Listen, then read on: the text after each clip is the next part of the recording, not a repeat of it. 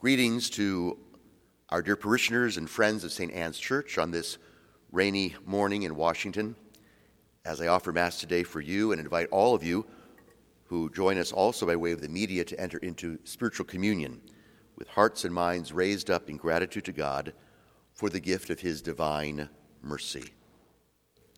Mercy is the general theme today in our liturgical readings on this 20th Sunday in Ordinary Time. So we're going to reflect today a bit on mercy. Let's begin, though, with a common experience, which I'm sure you all know too well. It's so easy to write off people who don't agree with us. They might have a different opinion about politics or racism or what's happening all around us in the wave of this pandemic, the economy, or this election year, among other topics. It's easy for gentle conversation to change into words which flare up and get loud and disagreeable. We've all had those moments when we allowed another's opinion to get us irritated, and then our response gets testy, even dismissive. Some of us, I'm sure, have even lost friends because the difference of opinion on a given subject got out of control, resulting in a separation. It seems today in our popular culture that it's much easier to dismiss someone who has a different opinion or perspective. So many examples come to mind. For example, I can't believe you think that way. I'm not going to talk to you anymore. You voted for him? Really? I don't want to see you anymore. You're so liberal. I hate liberals. You're so conservative. And the like. When people don't see it my way, it's so easy to write them off because they don't agree with me. It's funny how so many seem to know everything there is about a subject. They seem to have an opinion about everything. They seem to know everything about anything and everything. And their opinion is the truth. It's usually not, but they think it is. And because you don't agree with me, there's something wrong with you. Instead of listening to a different opinion, as I said, it's just seemingly easier to dismiss the other person and judge them as this or that and walk away, but usually with bad feelings. The art of listening and managing a conversation on delicate subjects seems to be a bygone thing these days.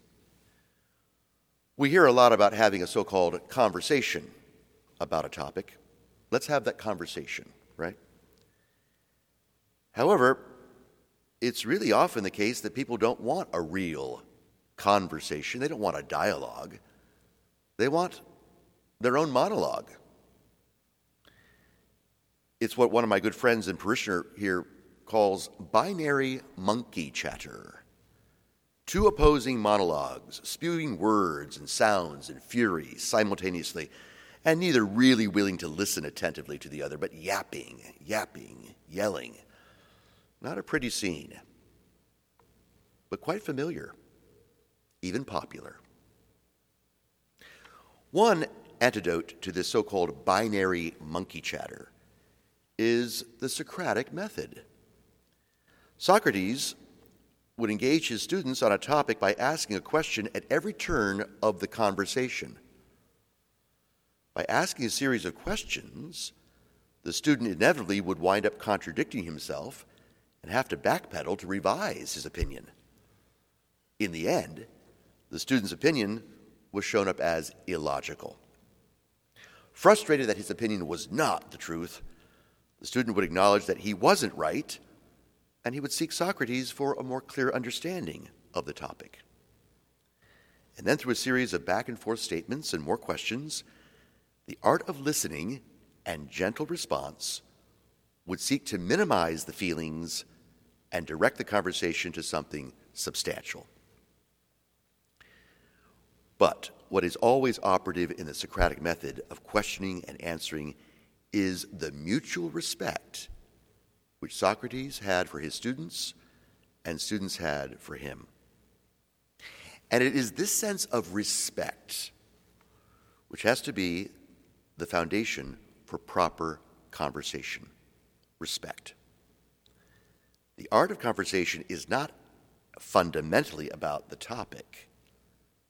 It's about the persons engaged. And I think if we kept this in mind before we started heavy conversations about any controversial topic of the day, the manner and mood of that conversation would stay on track, and we could actually accomplish a conversation. Respect for the person does not mean that I have to agree with their opinion. Respect does not mean that I have to approve of another's perspective or opinion. Respect rather means that I am in the presence of a person who is owed the justice of civility and good manners. But this comes from a deep-seated understanding that the other person is made in the image and likeness of God.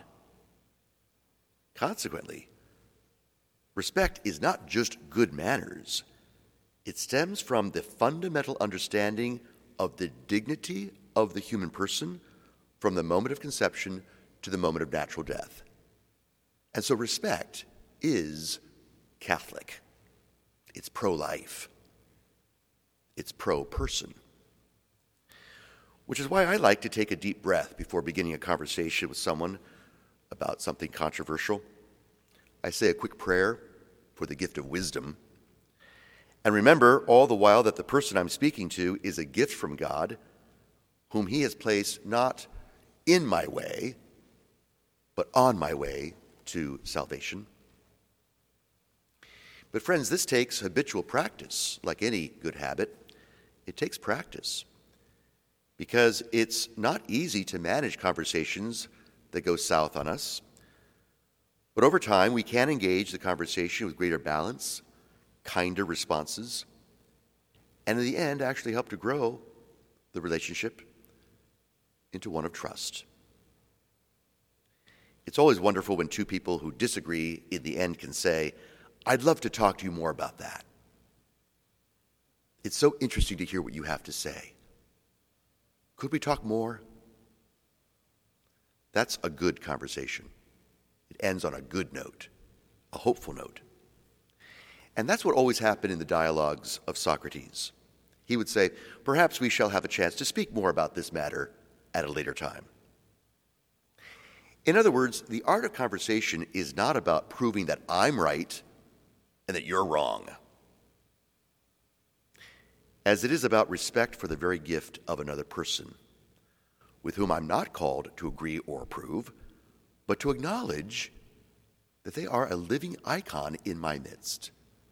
They are made in the image and likeness of God. This is God in my presence. Now that's a revelation that Christ gives us. So respect for the other person is a non-negotiable.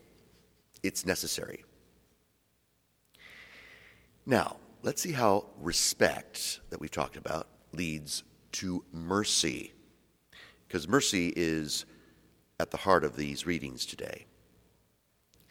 And mercy is a spiritual form of respect. In the gospel today, the Canaanite woman is not a Jew. She believes in pagan gods, and she is a woman, and she's unaccompanied. These are very important factors in the scene that is set in Matthew's gospel. The ancient Jews did not understand in general that salvation could be afforded to those who were not of their covenant. If you were not Jewish, you could not be saved. Yahweh had established the covenant through Moses and Abraham, and it was for the Jews, not for the Gentiles, not for pagans of their day. Salvation was understood generally as God's gift to those who adhered to the law. So this sets the scene for this pagan woman in the gospel who was judged as an outcast, as essentially an evil person, one with whom the Jews could not stand or accept under any condition. It's why the disciples say, "Send her away. She's crazy. She's nuts. She's a pagan. She's unclean. So easy to dismiss her because she doesn't agree, doesn't conform to, doesn't understand the truth. She's not one of us. She's so different. She's not someone I can even talk to. So you see what's happening here. It's called disrespect. There's no respect for this woman. They can't even see her in the image and likeness of God. They're blinded to their opinion. She's deleted from their cell phone. You ever see that on your cell phone or your computer? Do you want to delete? Yes. Get rid of them. Dismiss them. I don't want them in my life at all. So she really doesn't exist. No one wants to pay her any attention. And our Lord knows this. He knows the scene and he plays it. He says, "It is not right to take the food of the children," namely the Jews, "and throw it to the dogs," the Gentiles. That response must have won the approval of the disciples. They were just thrilled to see Jesus say it that way. We're right. See, Jesus said so. She's a dog. She's a Gentile. She's a pagan. She's not one of us. Now, his words suggest that he is on their side and opposed to the woman. But what he's really doing is to set up a straw man argument, which he will flip on its head very quickly. What seems like a moment of disrespect by Jesus towards her when he says it's not fit to throw food to the dogs actually turns out to be a moment of respect. He does not dismiss her. He does not exclude her. He doesn't send her away. He listens to her. He is attentive to her. And she is very clever.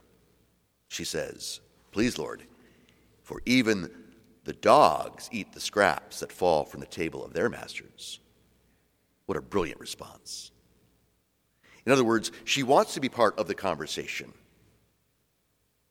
She doesn't want to be dismissed from the table. She's persisting. She's pleading. Even when the disciples want to send her away, she wants to stay. She's pleading to stay with the conversation. And Jesus permits her. He allows her. He respects her. The disciples did not like this, I'm sure. Which side is he on now? Her side? So now comes, friends, the mercy part. See, mercy is God's incredible gift to all of us, without condition, without discrimination, without judgment. In his justice, he could have condemned us. But in his mercy, he has redeemed us. Now that is a different kind of religion the world has ever known. God could have condemned us all, but he chose not to do that. He chose to redeem us. This is what we call mercy. It's redemptive respect. So in his mercy, he desires to bring all of us to the table for the conversation. He does not write us off. He does not delete us. He goes beyond the judgment and embraces the pagan woman. It was her faith in him that triggers the response, "O woman, great is your faith." A pagan has faith? They have faith? They're not like me. How could they have faith? They don't agree with me. They're not of my opinion or my political party. They couldn't possibly be part of this conversation, could they? And with that, the daughter is healed. Mercy now extends beyond the confines of Judaism to the Gentile world. This is why St. Paul, who is himself is a convert from Judaism to Christianity, writes in today's second reading, "Inasmuch as I am an apostle to the Gentiles, I glory in my ministry in order to make my race," the Jews, "jealous.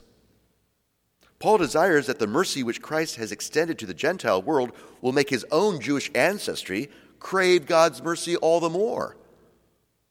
In this way, the mercy which Christ offers the entire human race should rally us together, not separate us, but pull us together into his new and eternal covenant.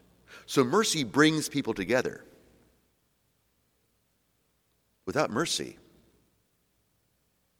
it falls apart.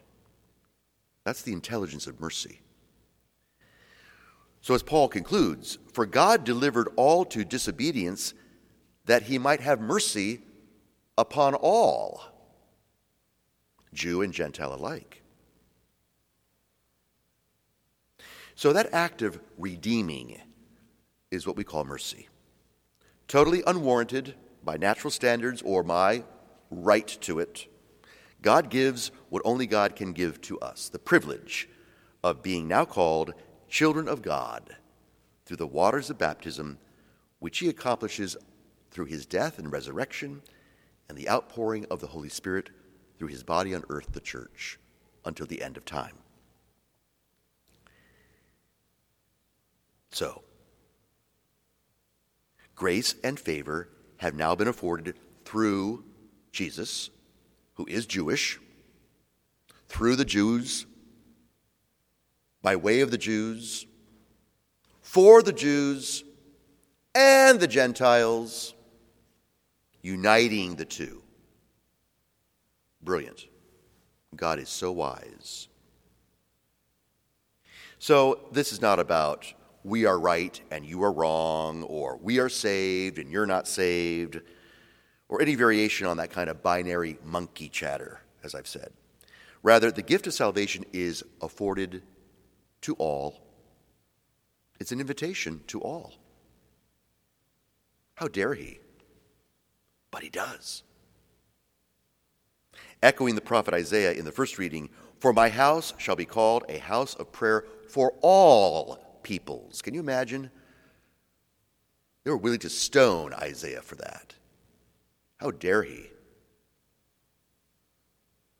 Oh, this theme of mercy, friends, is as relevant then as it is today, right here in Washington, D.C., and you know it.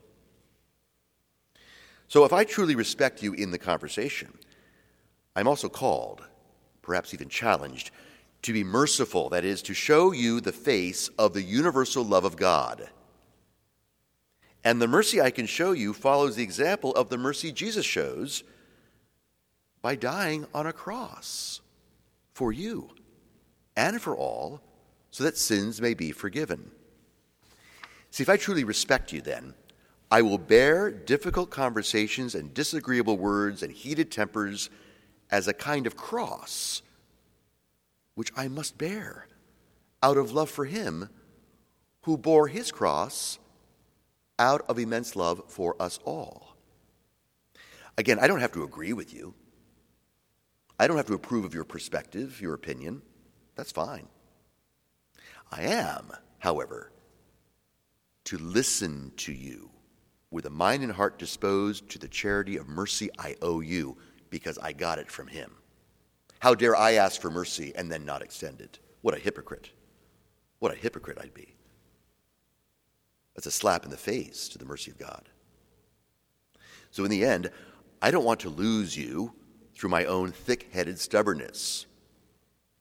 Because in the end, friends, what was important about the conversation really was not the words, the arguments, the debates, trying to prove I'm right, you're wrong. No. The conversation was always about fundamentally my respect for you and my mercy for you. As he has shown us his divine mercy by dying for me, so I cannot afford not to die to myself, my pride, which always gets in the way. By the way, the word conversation comes from the word conversion, convertere. So if I really want to have a true conversation with you, and not just a monologue, then I'm first willing to convert. Conversation means I must convert, I must change. to be transformed by our Lord's grace to see the divine in you. And even now, friends, we see with faith the divine which comes through the elements of bread and wine, which become the person of Jesus, whom we love, and whose mercy is extended once again upon this altar of sacrifice for you and for me and for all until the end of time, so that sins may be forgiven. Welcome to the conversation.